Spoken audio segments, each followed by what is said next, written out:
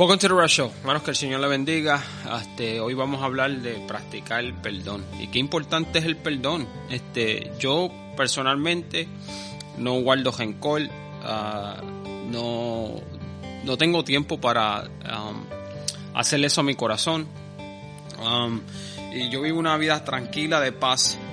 Yo en mi vida anterior, para los 20, los 30, viví una vida, como quien dice, malísima. Fui malo. Y hoy pues pido perdón a todo aquel que ofendí, a todo el que le hice daño. Hoy en día estoy agradecido que vivo en paz, con la paz y tranquilidad de que Jesucristo mora en mi corazón. ¿Por qué es bueno practicar el perdón, mano? La práctica del perdón se ha demostrado que reduce la ira, el dolor, el estrés y la depresión, y conduce a una mayor sensación de esperanza, paz, compasión y confianza en uno mismo. Wow. Practicar el perdón conduce a relaciones saludables, así como mejora de la salud física. También influye en nuestra actitud, que le abre el corazón a la bondad, a la belleza y al amor. Verá, mi gente, si tú sufres de depresión, de ansiedad, considera por qué. ¿Será porque tienes enojo en tu corazón? Ponte a pensar en eso. Ponte a pensar en cómo tú has vivido tu vida o cómo estás viviendo tu vida.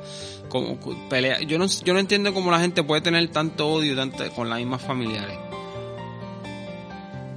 Mira, a mí me han difamado, de mí han hablado malo y yo los perdono. Yo no guardo esa ira, yo no tengo esa ira en mi corazón para estar aguantando el enojo. Si ellos no le agrado, pues mira, sigue para adelante, y Dios te bendiga, te quiero un montón. Pero esa es la vida, así es que hacerlo. El perdón, ¿quién sale ganando del perdón? ¿Quién sale ganando si tú no perdonas? Lo cierto es que hablando del tema como el perdonar y olvidar cuánto te hace daño, parece un poco estúpido planear la pregunta que sale ganando o hacerlo. Pero es mejor la forma de orientar el tema empezando diciendo algo revolucionario. Ambos salen ganando. Las dos personas que se olvidan de lo que han hecho salen ganando las dos. Te aclaras el corazón, te aclaras el alma. Yo no vivo con rencor, con odio, como le dije, porque no vale la pena. Mi salud vale mejor.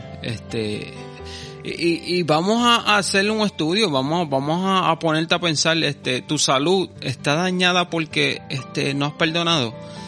Tener ese rencor en el corazón, que si me hizo daño, que si me traicionó. Mira, al fin y al cabo, el que te está haciendo daño eres tú. Tanto la persona que pide perdón como la que perdonó consigue un paz interior que es más difícil de conseguir por otros medios. Por eso conviene practicarlo siempre y sea necesario. Evidentemente hay que practicar de corazón, porque lo contrario no sirve para nada. Pedir perdón y perdonar debe ser actos puros para la conciencia quede tranquila. Yo, como te dije, si te he hecho daño, te pido perdón, porque yo no estoy para estar viviendo esa vida así de estar enojado, de estar con ira. El primer y más obvio beneficio de pedir perdón es que hay paz interior, liberándote de esa presión que tenías de la conciencia por saber que habías hecho algo malo, pero no lo reconoce. En el momento que se pide perdón, se saca una carga uno de encima. Hazlo. Si tú, ahora mismo en el tiempo de Navidad, mano, yo no sé por qué la gente se reúne y como quiera se habla o se discute o se pelea. Las familias que hacen eso mucho, yo no las entiendo, mano, y hay que romper esa maldad, esa maldición. Yo oro por ustedes para que no haya ese enojo y ese enojo entre las familias. No debe haber tanto rencor entre las familias.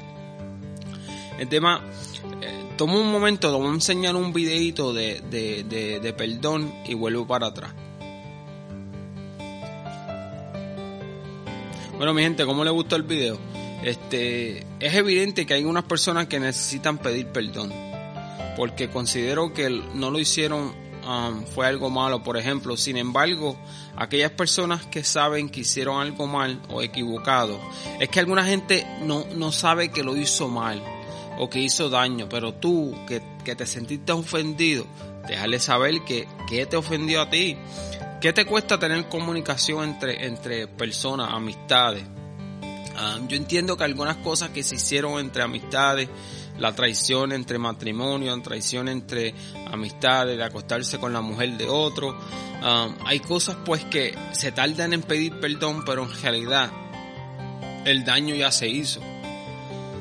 No es que tú haya a otra relación con esa persona o empiece la relación de nuevo, pero por lo menos se pide perdón y mira, se pueden alejar, no tienen que estar juntos. Pedir perdón en muchas cosas es un acto de absoluta valentía. Hay que tener valentía para pedir perdón. Solo la gente que tiene valentía puede pedir perdón. Es muy difícil enfrentarse a la conciencia y exteriorizar los sentimientos negativos que uno tiene sobre sí mismo. ¿Ok? Aunque esta forma parte de cierta tradición cristiana, conviene que una vez se haya pedido perdón se plantee alguna forma de reparar el daño causado. Tú no puedes reparar un daño si no pedir perdón. Es como hacerle un daño a alguien y seguir caminando como sea, y nada pasó, mano. Vamos a pedir perdón, vamos a ayudarnos, vamos a vivir en paz.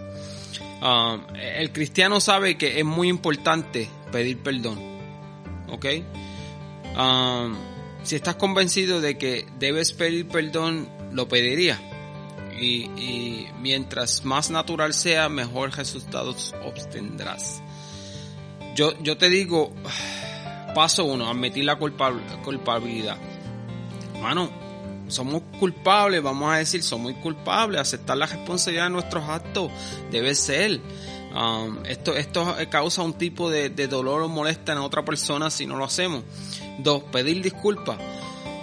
Es importante pedir al corazón. Es más difícil dejarse cuenta de cuánto se trata de una disculpa vacía cuando lo oyen. Cuando la gente sabe si es vacío, si no es sincero. Hay que estar pendiente que si es sincero o no es sincero. Paso 3. Si quieres ser perdonado, pregunta cómo admitir el error. ¿Cómo hiciste el error? ¿Qué hiciste? Y brother, si la otra persona se va que tiene buena intención y desea de solucionar lo cogido, es mucho más probable que la fuerza del perdón sea mejor. Y 2, practica el perdón con cualquier cosa. Qué difícil es si tú ofendiste a tu marido o tu esposa durante el día y le pides perdón. Mano, sé genuino. Cuando hay cosas pequeñas, tú empiezas con cosas pequeñas que le hiciste, perdón. Le diste un cantazo sin querer, perdón. Más inclusive cuando hay rencor de tantos años. Yo conozco en mi familia, tengo familiares que no se hablaron en 14 años, en 15 años. ¿Por qué? ¿Cómo llegar a tanto tiempo sin hablarse por algo que se pasó en el pasado? Pídase perdón. Yo le digo a ustedes, buscan en su corazón y buscan perdón. Yo los quiero un montón de parte del reverendo. This is the Rev Show. Gracias por sintonizar. Mira, en tu corazón búscalo y pide perdón. Te va a ayudar a ti, te va a aclarar la conciencia. Yo los quiero un montón. Otra vez le digo a las personas que he ofendido, le pido perdón. Dios le bendiga y que tengan un buen día.